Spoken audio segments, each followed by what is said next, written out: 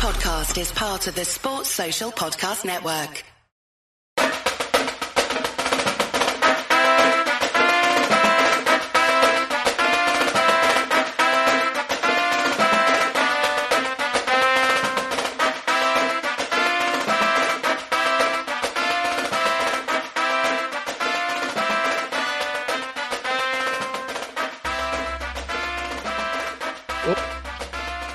Oh, we're going to at Greg when he's in the waiting room.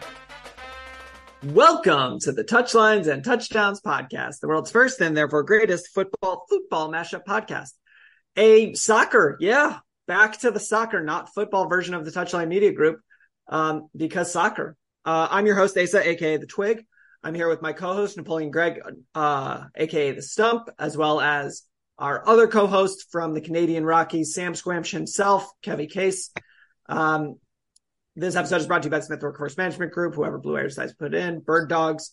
I guess the first thing that I want to talk about, which I think is really the most important thing, is why is it that when we export our national game to Ireland, we send them the worst possible outcome, which is Notre Dame? Like, I understand their name is the Fighting Irish, but like, I think Nebraska versus Northwestern is a better game to send Ireland than Notre Dame versus anybody. How do you guys feel about this?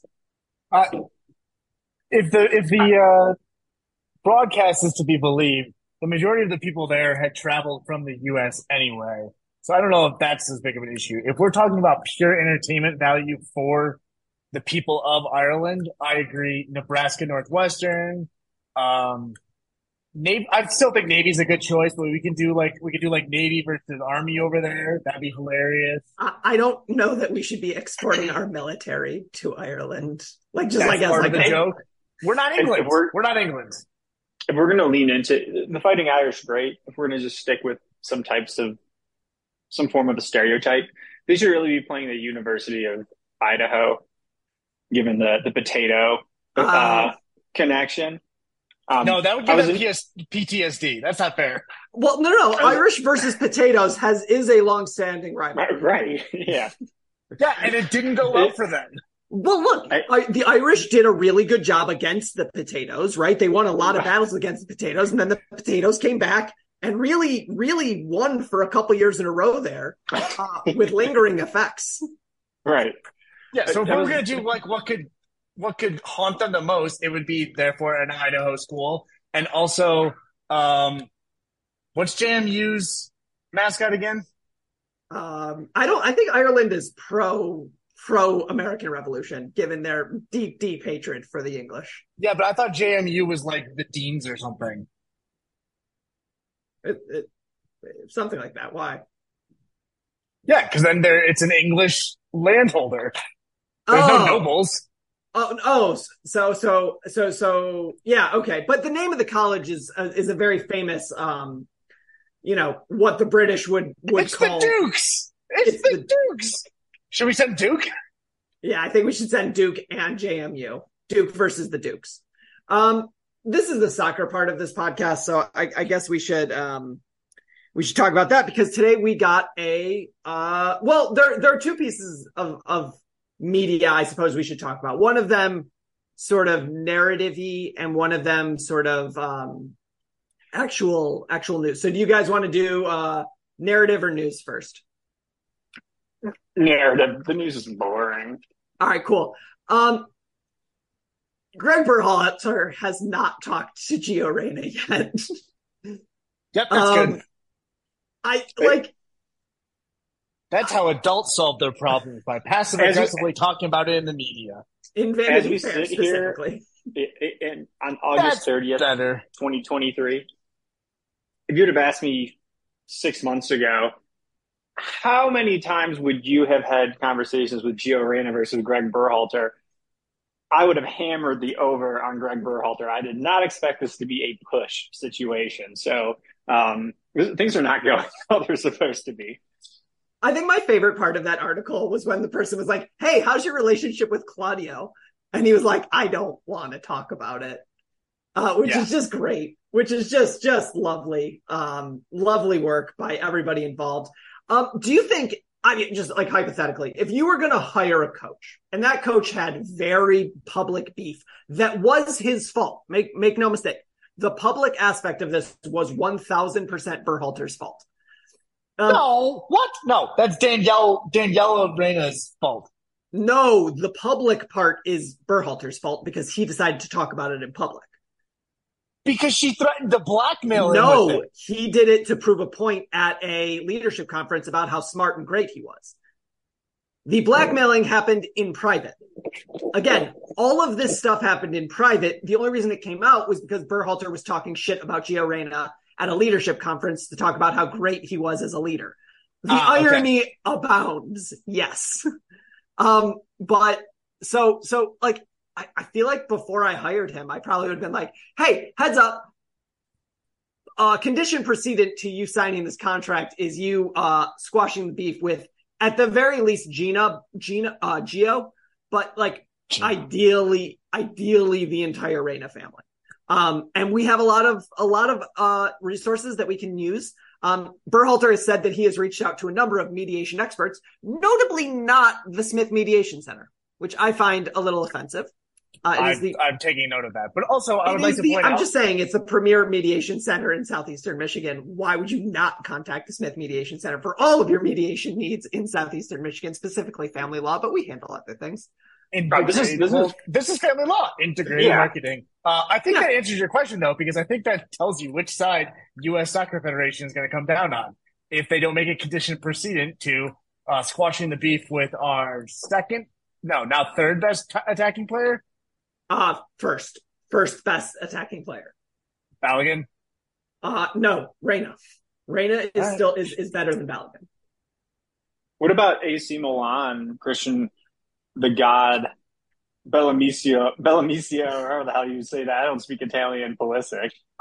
So I think current version, well, we'll talk about current version Pulisic, but I don't believe it's 2 games. It's 2 games. They were two that's really representative. Good games. Yeah, that's representative. So I think like just like in terms of this Vanity Fair article, which I think is funny because it's obviously like was put in by Berhalter, who is very media savvy. Say what you will about Greg Berhalter, he is very media savvy and he knows how to deal with this shit. He doesn't come off looking all that great. At the very least, he doesn't come off looking all that in control because it's like if it were only him versus Claudio and Danielle, then it would be fine, right? Like he could come out looking good. Gio is a child and you are a coach. You can't be well, he hasn't reached out to me either. He's 19, Greg. Like you gotta step up there, coach. Look, again, I've said this before. I'm a coach. Occasionally players of mine have gotten pissed off at me and I reach out to them because they are children and I am an adult. Hypothetically. Those are legitimate children though. Gio Reyna is a 19. Gio Reyna is a legitimate child. No, he's a multi-million-dollar adult athlete. He's a teenager. I'm just saying. What were you doing when you were 19? Let's talk about the emotional maturity of the 19-year-olds in this chat. I'm going to give you a hint. True. Mine wasn't high. I can also vouch Ace's wasn't either. I don't think that I knew Kevin when he was 19, but if his brother is any indication, also not great. I was much better than that. The bar was low. I was much better than that. We can't judge Kevin by the sins of Mike. That's not going to go well. Anyways, the point is that if he was 25 years old, would you have like a different opinion of the situation? Yes, 100%. Okay. I still think Berhalter should be the one to reach out, but yes. I think it is less. It's less dirty to be saying he hasn't reached out in Vanity Fair if he's 25. If Gio Reyna was 25, what I would say is Gio probably at this point knows that he has to fix this issue that, while is not his fault, does affect him. So just be an adult, get over it, and whatever. But no, Gio is still, as far as I'm concerned, a child. So he's special. If he was Georgi Mihailovic or Matthew Hoppe, I would not give a fuck. That's exactly what I was going to say. Was Georgi Mihailovic. If he was anyone else but Gio Reyna, I would be like, whatever. Like The juice Christian ain't worth the Pulisic. Squeeze. Move on. Yeah, there's probably eight Lund. dudes. There's probably Right. 8 dudes. There are probably 8 dudes in the U.S. setup who I would say like it's the coach needs to go and deal with that. Right. And it's John like Brooks. Pulisic, Weah, Balogun, no Dest, anymore. Gio. Sarcasm. At this point, I'm going to say Tim Ream. And I don't think. No, Tim Ream is a grown ass man. Tim Ream would have never let it get to that point. Tim Ream is the one who calls Greg and is like, "How you doing, buddy? Let's talk this through." Greg, you had a rough week, huh? We need to recycle a pod, and we'll release it like the next time that Tim Ream puts together like an absolute master class for the men's national team. Maybe like next year at like Copa or something. We need to have like AI listen back through all of our episodes and like flag every time we talked about Tim Ream, and then just do like a mashup of every time we buried that man on this podcast. We talked a lot of shit about Tim Ream on this podcast, yes. But I would say of note, just like sort of as we're talking about Berhalter, and like I guess like an unfortunate thing about this is that I was on this Berhalter. I was never a Berhalter hater. I always felt that Berhalter sort of was not given a fair shake by a lot of fans simply because his style's boring as shit. But like, I think like the reality is that like his whole thing was man management, and he is really screwing that up right now. So I don't want to get into a situation where we're constantly talking about this, but I feel like I feel like a lot of the animosity came from his call-up decisions being horrible. His style is not great, but I don't know if he was. I don't know. I never thought of him as like a man manager. I guess he repaired a broken locker room after like the Klinsmann Arena debacle. So I always thought of him more as almost like a recruiter. Like to your point earlier with like being media savvy. Like this is a guy who can somehow go into the room with highly coveted. Oh my God, we have James Franklin. No. Oh dear. Maybe you might be right. Anyways, it would be funnier if it was Bobby Petrino, but we're not that good at offense here. No, James Franklin at least makes the right roster decisions, and then he screws it up. Greg likes to screw up the whole process. But good at the recruiting. Yeah, once he gets him in the door. I want to give him a benefit of the doubt on the man management side. We weren't in the locker rooms in Qatar to see just how irritating Gio was. And based on, I don't know him personally. In real life, he's probably a fine person, but I see glimpses of personality with him on the field. I'm like, oh, that guy could be super annoying if he decides to be like a little shit. So I wonder if there's an element too where a lot of these players also aren't. If you just welcome back with open arms, like, oh, you're just so good, like we can't help ourselves. Like, I don't know if there is like an element where like some of the team may have been upset with the situation. I'm just trying to play devil's advocate to think of why it could otherwise be. The report said the team had reached out to Gio and had discussed with Gio because they did under assistant strength and conditioning coach while Greg was on his sabbatical.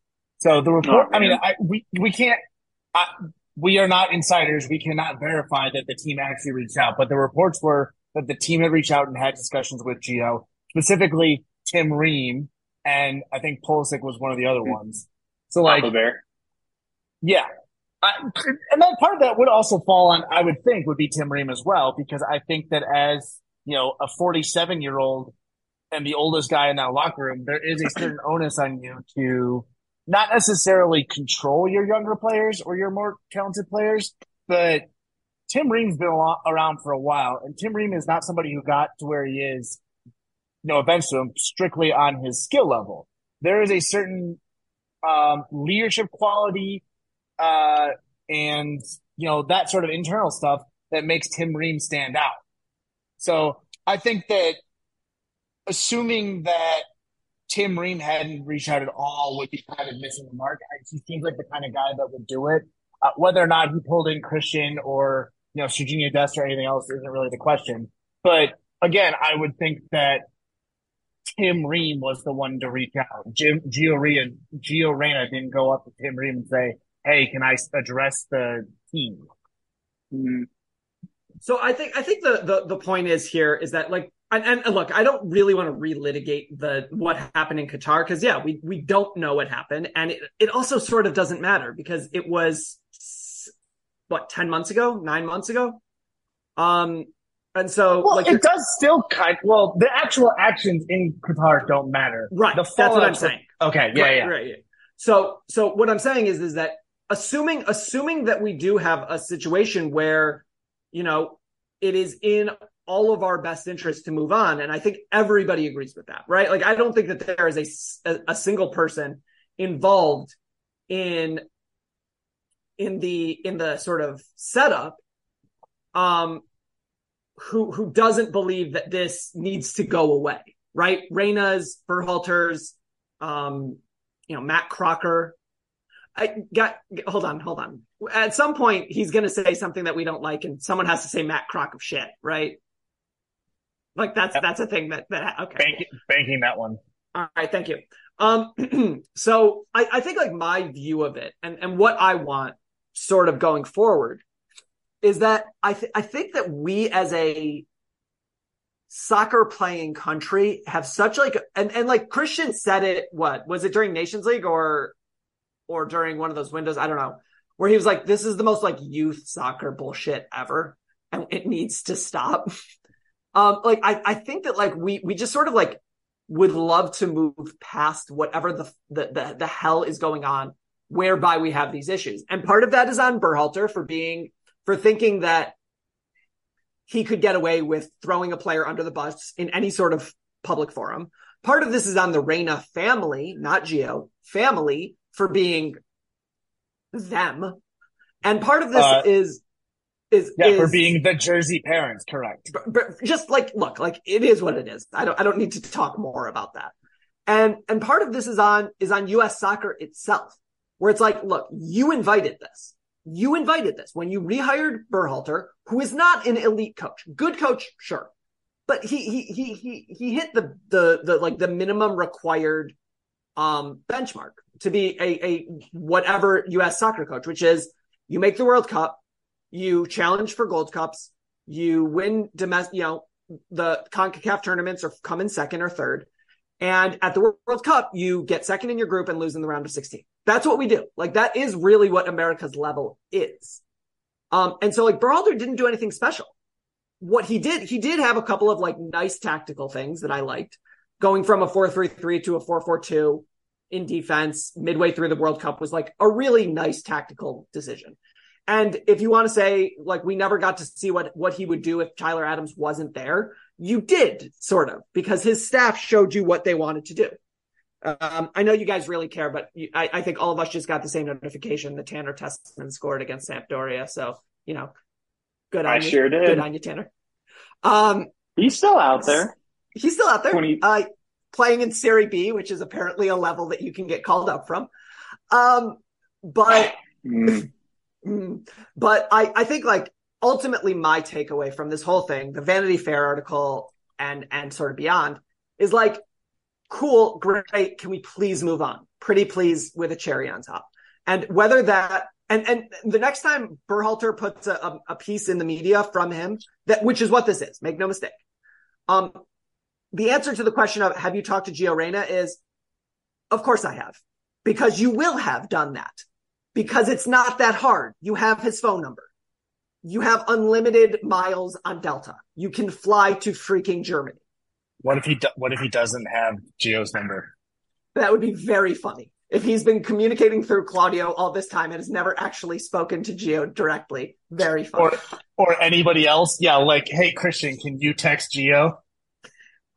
You'd be surprised how often that happens. But I think that like ultimately that's my sort of my sort of takeaway. We have to address it because it's a thing that keeps happening.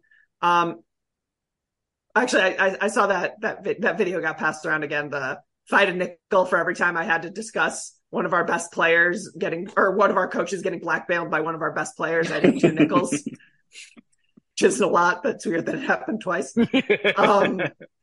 So I think that's that. Do you guys have any other thoughts, or are we going to take an early commercial break before we talk about this roster? I don't think it's a I don't think it's a coincidence that every time that Christian Pulisic plays really well, he has Papa Olivier Giroud hanging around. So I think the answer is to try and make Olivier Giroud follow one-time switch. We just need better looking strikers. Bellingham's pretty good. And by the way, Owen Otasawi He said good looking. He said good looking. Okay, fine, Owen. I'm just saying Owen Otasawi is still available. You have a weird fascination. We're going to unpack that one day. But before we unpack that, let's unpack the most comfortable shorts on the market. Bird Dogs! You know, when Ace and I like to hang out, we have a lot of things in common, and we like to go back and forth. But one of the biggest things we have in common is that neither of us likes to wear pants. Isn't that right, Asa? It's true. I say I don't like to wear pants, but I end up wearing pants a lot just because in my day-to-day life, I really don't have a lot of pairs of shorts that look good on me. Well, you know what you could find to help you look good in shorts?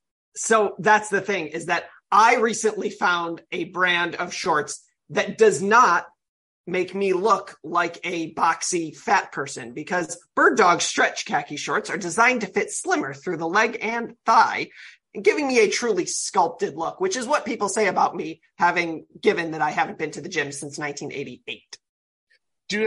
So these Bird Dogs, they sound very interesting. Is there anything you could compare them to? I, a consumer, have a vast knowledge of other stretch khaki shorts, and I'm just looking for a comparison so that I can think of them together in my brain.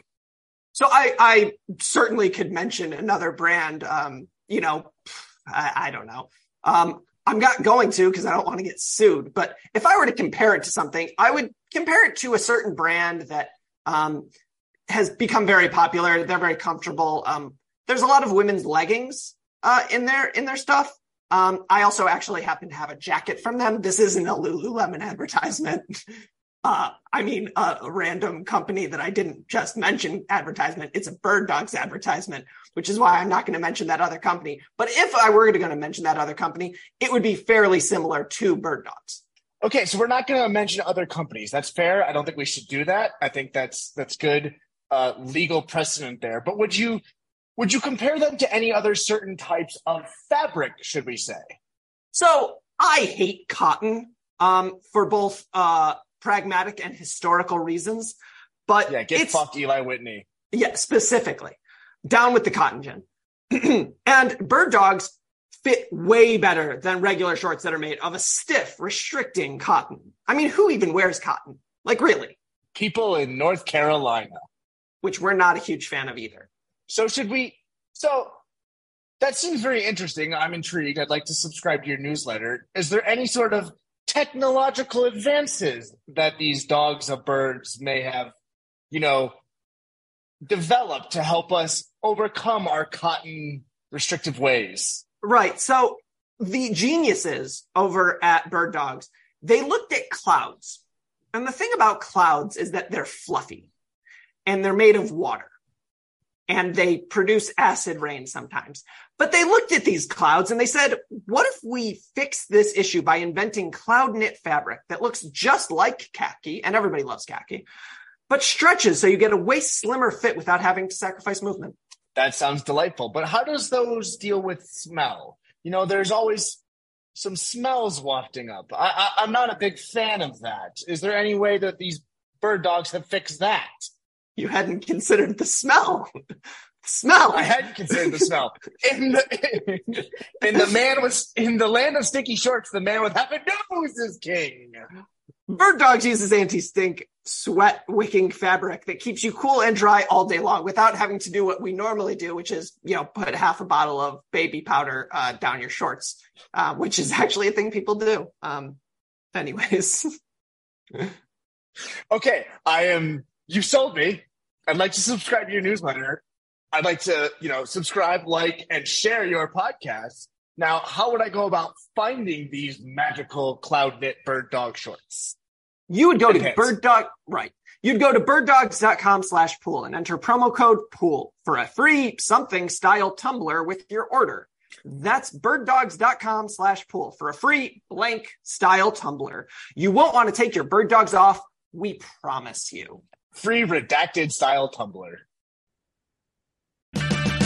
Purchase new wiper blades from O'Reilly Auto Parts today and we'll install them for free. See better and drive safer with O'Reilly Auto Parts. O'Reilly Auto Parts. All right, so we have an actual honest to goodness roster. I don't know. How should we go through this? Do you want to go through it like we normally do? Just do you guys have any high level thoughts while I pull this up? What's a Drake calendar? What's a Christopher Lund? Yeah, that is. This is the least. You know that there are so many people on Twitter ready to absolutely like this on smash fire, yeah. Berhalter's face in when he called up. God, I don't love it at left back. That would have been so funny. This is a with the players healthy and available. This is almost like a Twitter poll roster. It's heavily Euro focused.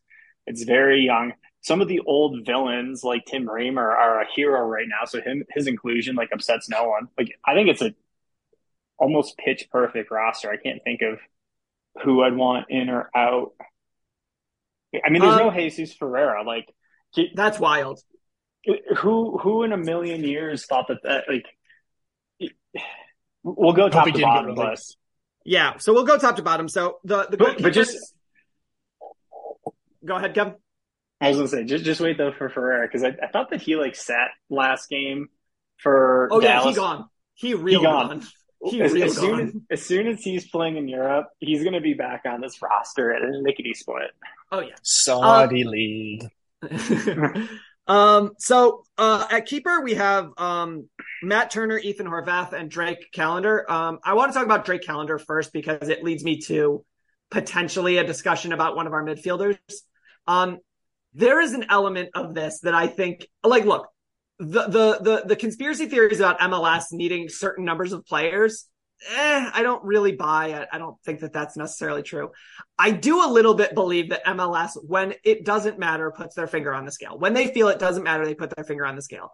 The fact that Messi's goalkeeper happens to get called up to be the third goalkeeper, I find that interesting. That's what I'll say. I don't think that he's bad. I mean, he's obviously played a bunch of high leverage moments in the last month and a half.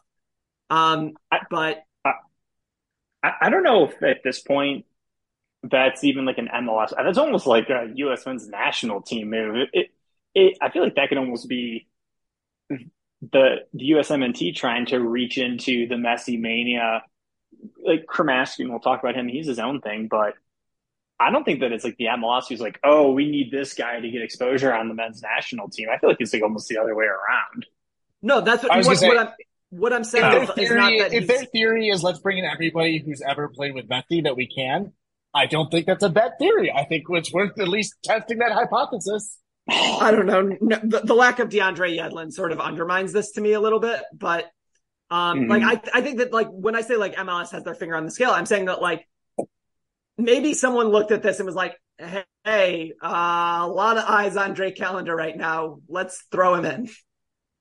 But obviously MLS or somewhere in the ecosystem, I think someone said that.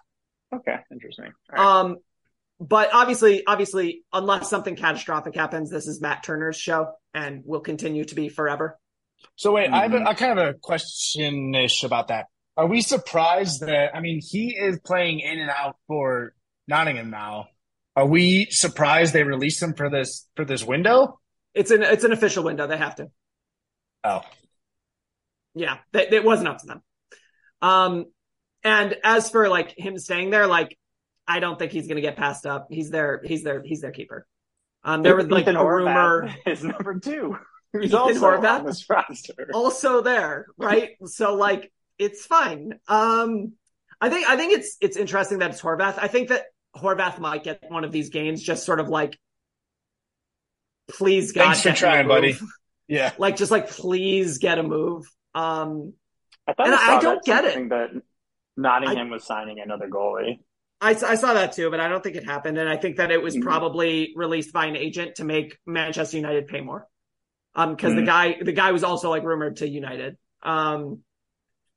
So in terms of the goalies, I mean, I don't think there's much to say other than like, au revoir, Sean Johnson. We'll miss you.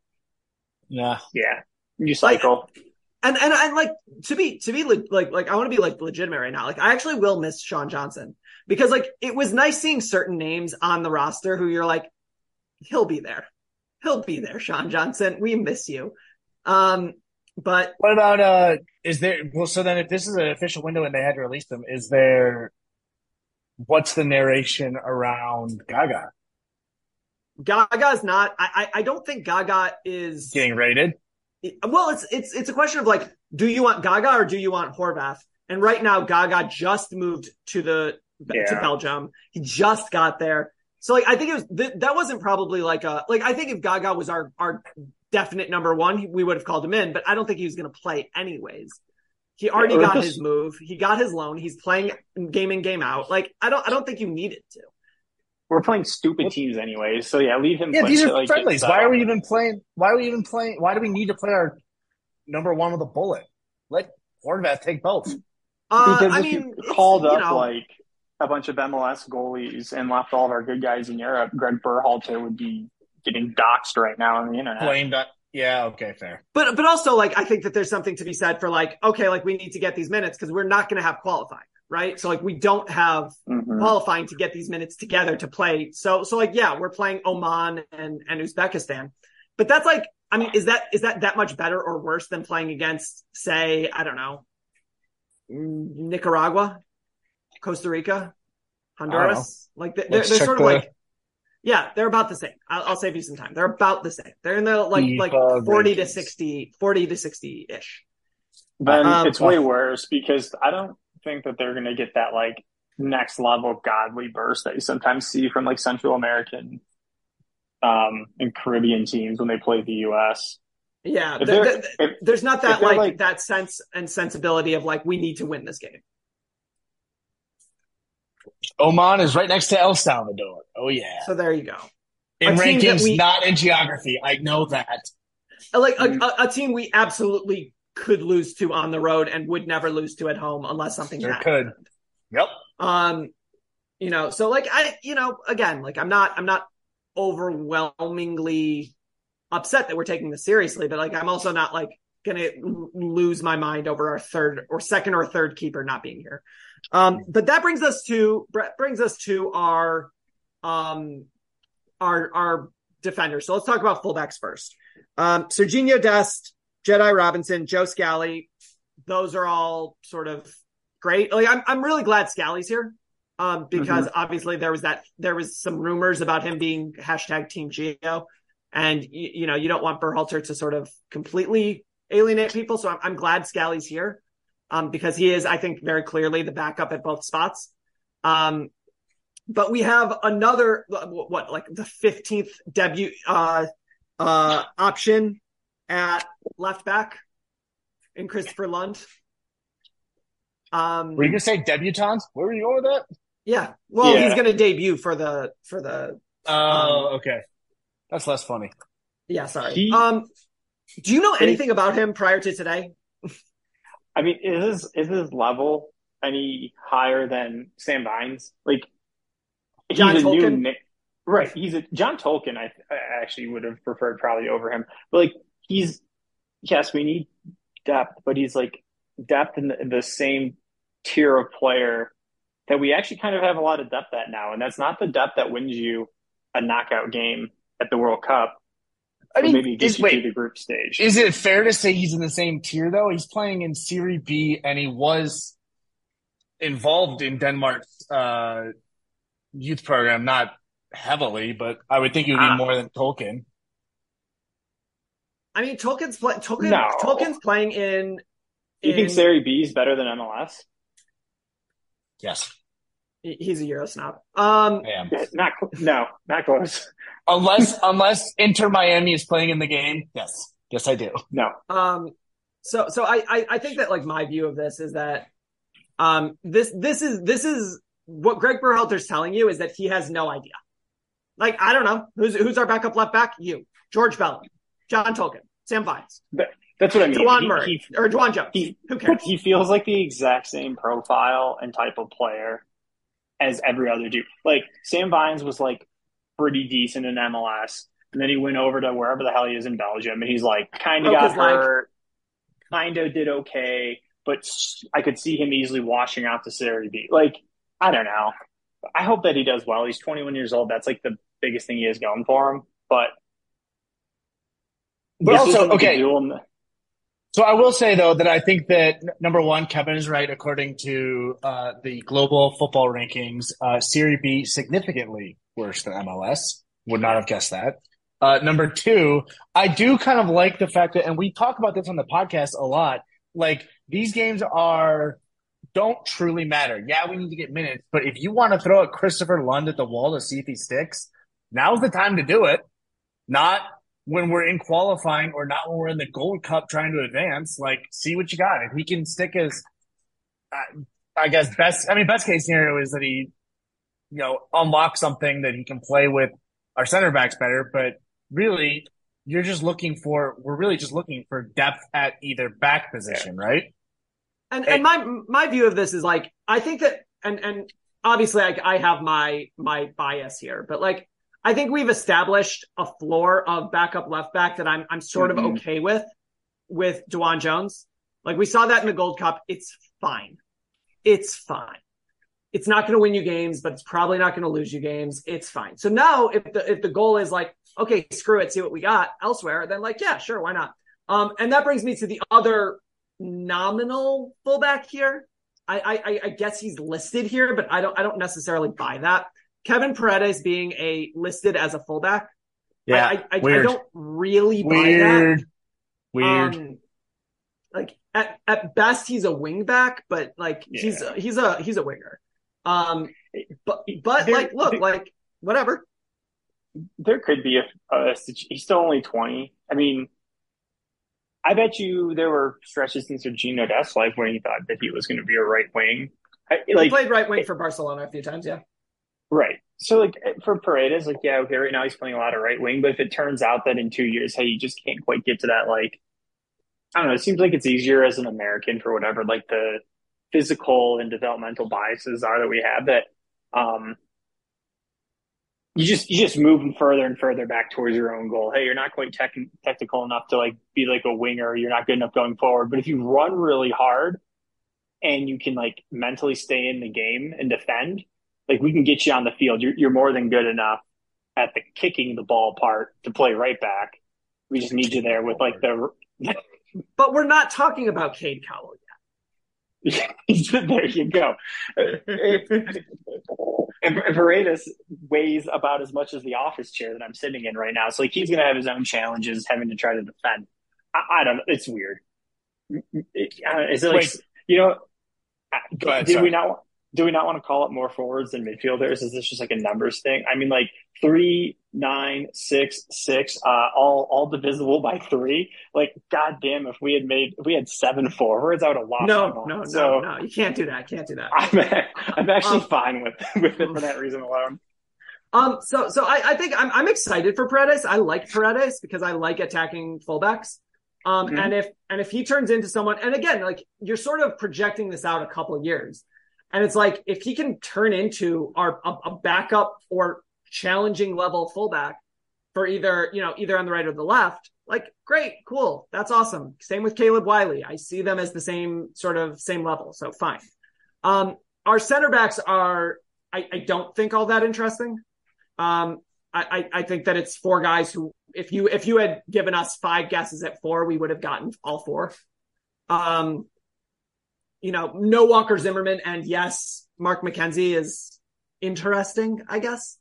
But beyond that, it's precisely who you think it would be. Well, Nashville's had a lot of games because they were playing in both the Cups, right? I mean, that also rings kind of hollow because we brought in 2 Inter Miami guys, but Nashville's had a lot of games recently. Maybe Walker just asked for a little bit of a break. Yeah, it's possible. but I think ultimately he is old. He is old. But it would be interesting if it turns out that that's actually, this is just moving on. With Ream here, that might be it. Might be moving on. It might not. I don't know. But McKenzie being brought in, if McKenzie is the fourth or fifth center back, depending on, again, how you feel about Walker Zimmerman, I think that's interesting. And I think that it shows, for better or worse, Greg has always really liked Mark McKenzie.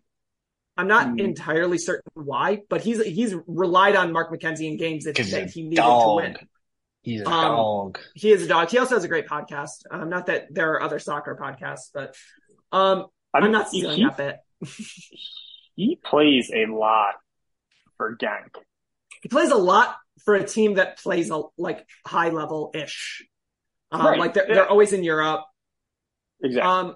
If our floor for center back is moving from, the floor for center back is moving from although I guess maybe ceiling, given the fact that Zimmerman started at the World Cup. I'm sorry. The quote is the floor is the roof. I fucked that up. That's on me now. Floor is the roof. Ceiling is the roof. Yeah. If we're moving past that, awesome. Yeah. If it's going to be, it's guys who are playing in Europa League, it's guys who are playing on either Big Five leagues or playing in the top 3 or 4 teams in like the next tier of Europe. Sweet. Can we call it Group of 5? Can we call the next 5 the Group of 5? I think so. Who that Group of 5 is, we could have its own pod. I think it's probably Portugal, Belgium, Netherlands, Turkey, Scotland. Turkey goes up and down on it. I think that the top of Scotland is better, but I think that Turkey 3 through 8 is probably way better than Scotland. Yeah. And we'll call Group of 3. Swiss League. I don't know. You get what I'm saying. Yeah. We're going to call it Group of 3 plus, which is Netherlands, Belgium, Portugal, and then the top 2 teams in every other league. That's what I'm saying. It's less about the league and more about where they play in Europe. Like their Europa League championship. Yeah, sure. It depends. It depends on the player. So I feel like if we sent all of our players to the championship, we would actually regress as a team because it's just high level smash and grab a lot of the time. I don't know. Maybe I'm being a snob about it. The aesthetics are not great, but yeah. So it's Chris Richards, Tim Ream, Miles Robinson, Mark McKenzie. Miles is moving on as soon as he possibly can. He's made that very clear. Chris Richards played in EFL Cup. He's still a backup at Palace. Ream plays literally every game that he possibly can at Fulham, next to Jedi. It is what it is. And McKenzie we talked about. So let's talk about the midfielders. The top 2 who you knew were going to be here are here. McKennie and Musa are here. I don't know what position they play. I don't know what formation we're playing. If Berhalter believes in the double pivot, awesome. That means McKennie and Musa are next to each other. If we're playing with a 6, I have no idea who that person is. Everyone keeps saying it's Johnny Cardoso, but I don't think it's Johnny Cardoso. I don't think it's Johnny Cardoso. No. There's one player let's go through it. In this pool who can be a 6, and he's not on the roster. Yeah. And so Tyler continues to be hurt. But so the other names are Johnny Cardoso, Luca De La Torre, Malik Tillman, and Benjamin Kremasky. So first things first, if Tillman indicates that we are going with the 4-2-3-1, or at least the Berhalterian version of that, which is having a very slight 8 on one of the sides, made up. He did he did that with Brendan Aronson. I think that's good. I think Kremasky is a recruiting thing because Argentina, I don't think that Argentina wants him, but I think that they wouldn't mind if he were sort of on the hook. Like it's like that How I Met Your Mother thing. Like, Benjamin, we are not calling you up now. I'm serious.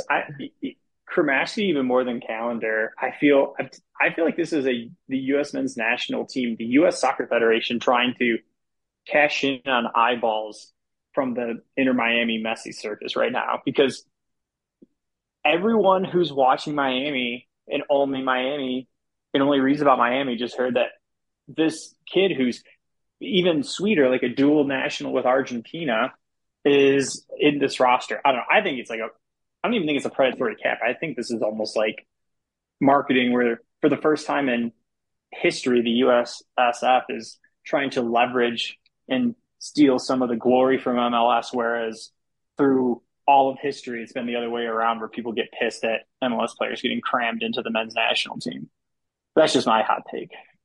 I don't think that's that hot of a take. I mean, I think that there are a lot of reasons that it could be something else, but I think ultimately what we're talking about here is a question of, who else would you have necessarily wanted to be our fourth eight here or our fifth eight from MLS, from anywhere, right? Like it's like we all really like Tanner Tessman, but like, yeah. I saw Noel Buck. I think he's going to get called up for the Olympics. One of the Philly kids, which probably is also another Olympic call up. I knew who Benji Kramaschke was last year. Like I'd heard of him. Right. But he wasn't this like, oh my God, can't miss dude playing for Inter Miami. Everyone's looked good on Inter Miami. It's easy when all of a sudden you get to play in the midfield with Busquets and like you have the gravity of the greatest player ever to play the game and who still may be like I don't know. Is it safe to say he's still like a top 10 player in the world? I feel like at the World Cup not that long ago, he was probably still the best in the world. I think the thing is him or Mbappe, the name on the back still says Messi. And like it reminds me of like Jordan in Washington. Like he wasn't Michael Jordan anymore, but like you still had to freaking guard him because he was Michael freaking Jordan. And so Washington Jordan was way more washed than Messi is now.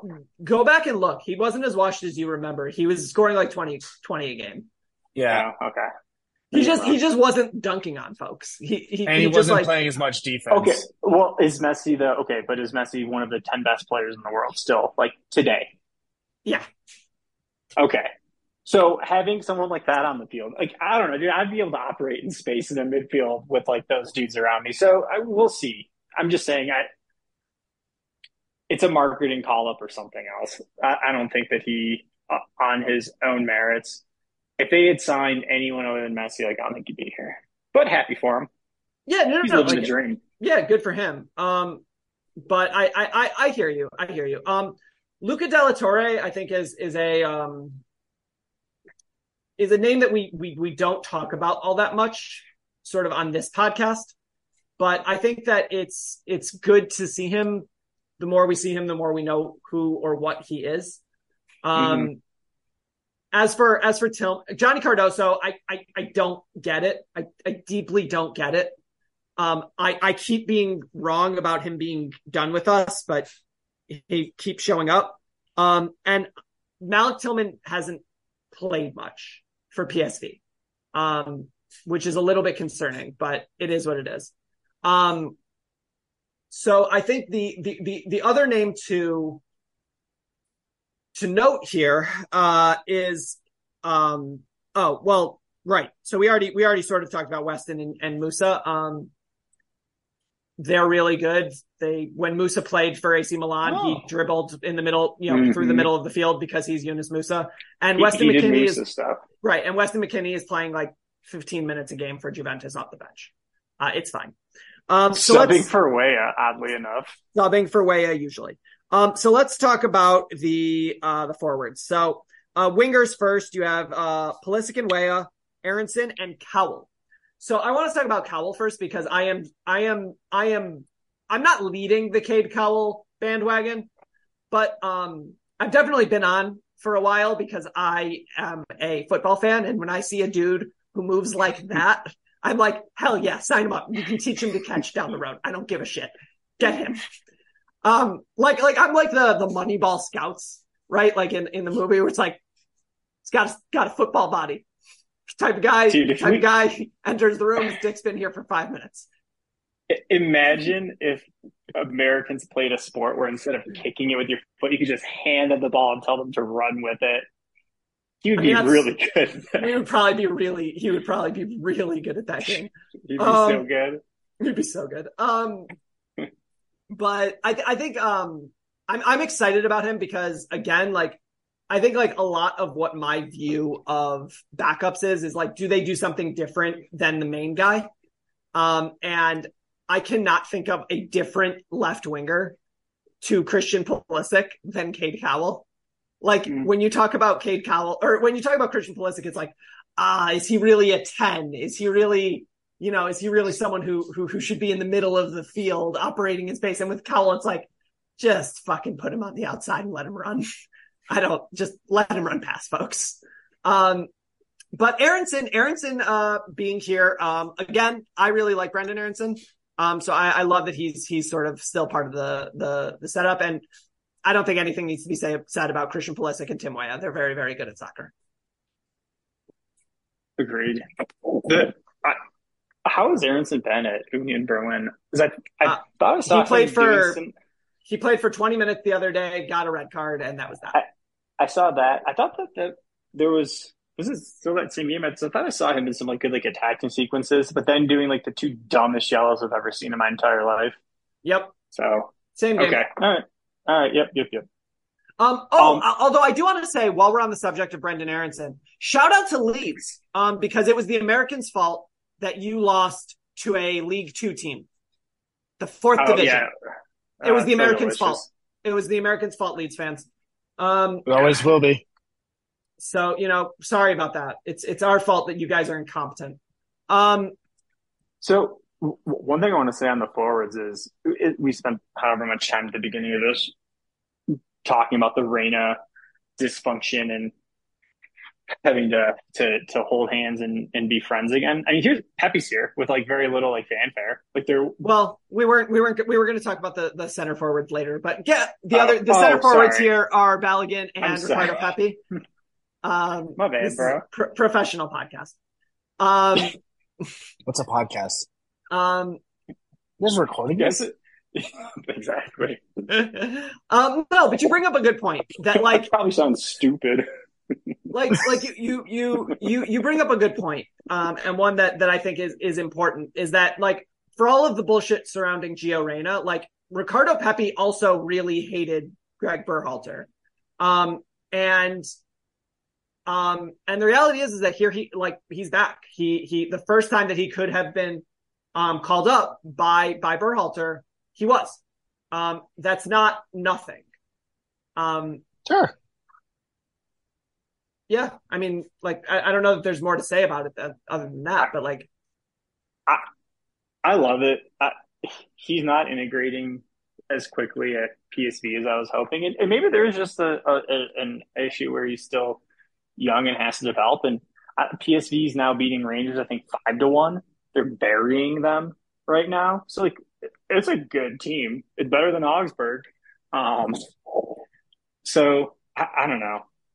For all of the hand wringing for years, I'm like, oh my God, who's going to be the 9? Like ever since Josie's hamstring gave him away back in 2014, like we really haven't had a shot. Oh, Malik Tillman just got in. I saw that too. Yay! So, but I have not watched any of Balogun other than brief highlights and the little bit I saw of him on the men's national team. Hey, when he touches the ball and the speed that he makes decisions and the speed of his movement and play is so much faster than like anyone else that I've seen in that play the 9 for us in so long. Like even if the dude like kicked the ball over the net, like out of the stadium, like 8 times in a row, I'd be like, screw it. Just keep doing it. It's clearly inside of him. Do it a 10th time. Let's go. Right. Like it's whereas like Ferreira with his like horrible lack of finishing, like he keeps popping up in good spots and like, yeah, he can like play like a sneaky pass here or there, but like the eye test does matter. And like, I don't know, Balogun, maybe I'll be totally wrong, but I remember watching that game just being like, Jesus Christ, like this is maybe the most important like dual national that we've won of like the multiple dual nationals that have been immensely important for us. Yeah. So I'm super stoked to see him. Yeah, I mean, I totally agree. I think that Pepi being the backup, especially since Sargent is hurt, is good. I'm happy with it. Really, really no problems. Do you think that if Sargent was not hurt, that we would have tried to find a way to call in 3 strikers and drop someone else? Well, let's go through that. Let's do the let's go through the exercise. Who would you have dropped if Sargent was healthy? Johnny Cardoso Cowell. and just Cowell. I think that probably I don't know on merits. Is Cowell worse than Johnny? I don't think. I'm not saying. Are we asking me or who I think that Greg would have? I think Greg would have dropped Cowell and brought Sargent. Okay. If you're trying to do that. Yeah. I just don't. If it's Kevin's decision, I just have no interest in playing a single 6 if it's not Tyler Adams. So at that point, I feel like Cardoso, to me, on this roster is just wasted. I'd rather you just have some amoeba of the other 5 midfielders and maybe pull Brendan Aronson in centrally if you want to and just like let him kick the ball around and then I don't know. Yes. I'm just holding out hope, I think, on Sargent, maybe naively. I don't know. He was pumping in goals before he got hurt. Like, he was playing well. He has been, and like it'd be weird if he actually like makes good. And when I say makes good, like maybe he's a really good championship striker, which is like a good way to make a living, or maybe he ends up in one of the 3+ top 2 team kind of situations in Europe. But at this point now it's like, okay, wait, no, but that's where he may end up at his level, whereas now we're looking at that as like that's the launching pad for Pepi or Balogun, what he was doing last year in France. We're like, I wonder if the pool might actually just kind of pass the guy by at a certain point where you did well, but I don't know, can only carry so many dudes. Well, I think the thing is with Sargent is that the moment that Balogun committed, his ceiling became number 2, right? And so like it's a really, really crowded who's number 2 here. Like we've listed the guys a number of times, but Pepi, Ferreira, Sargent, DK, Pefok, any Vasquez. number Vasquez, any number of children who will pop up, Duncan McGuire or whatever. Like there's a number of options here. Haji Wright is scoring goals in the championship right now. So like it becomes a question of,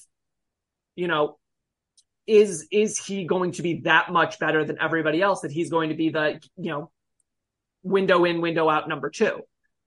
Whereas before it was, okay, he could be anywhere 1 to 3 and you'd feel good about him being there.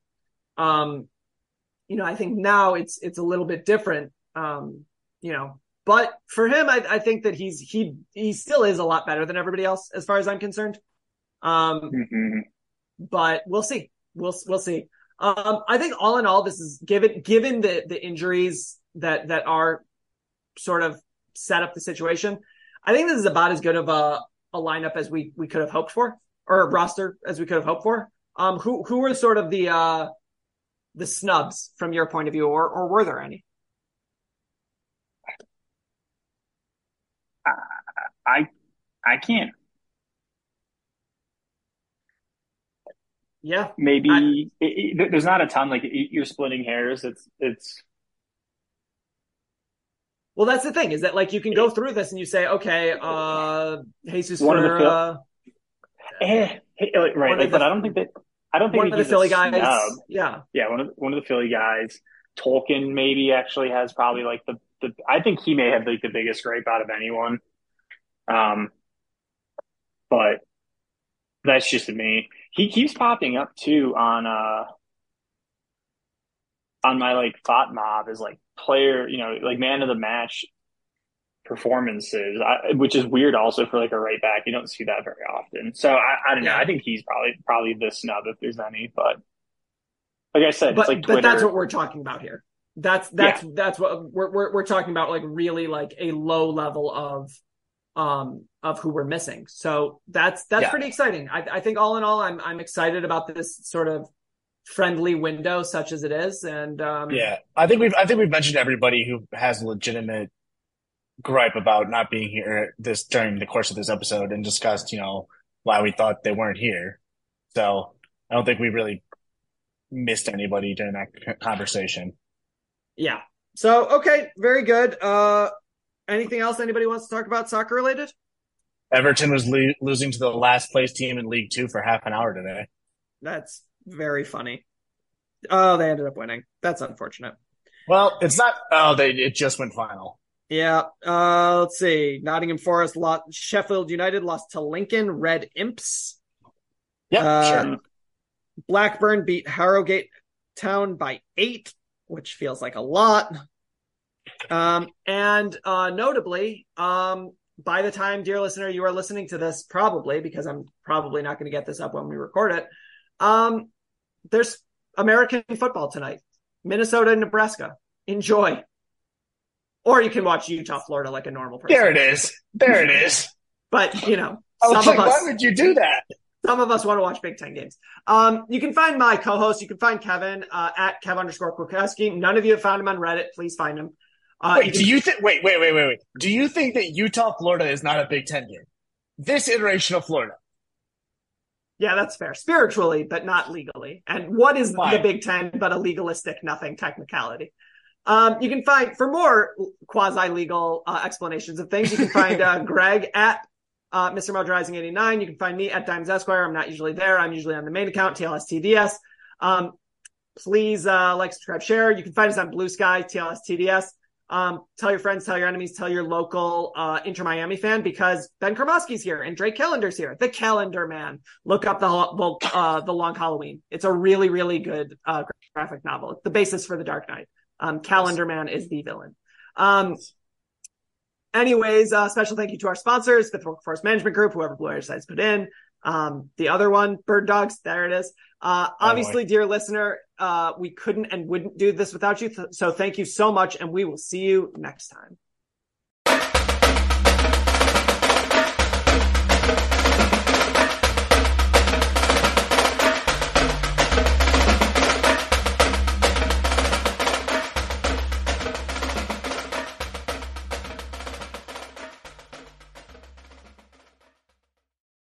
Sports Social Podcast Network.